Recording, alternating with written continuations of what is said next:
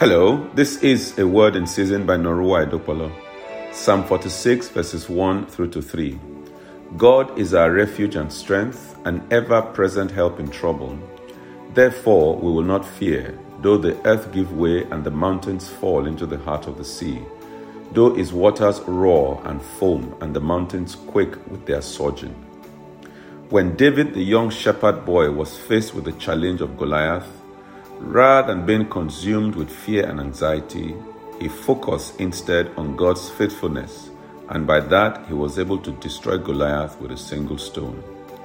David's trust in God's power and presence enabled him to overcome his anxiety and accomplish the seemingly impossible. Fear and anxiety will not destroy your own Goliath. Why don't you focus on God and trust Him to give you the stone that will give you victory? Shall we pray?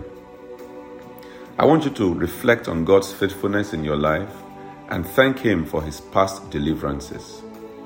Then I want you to pray for strength to trust in God's power and provision even in the times of anxiety.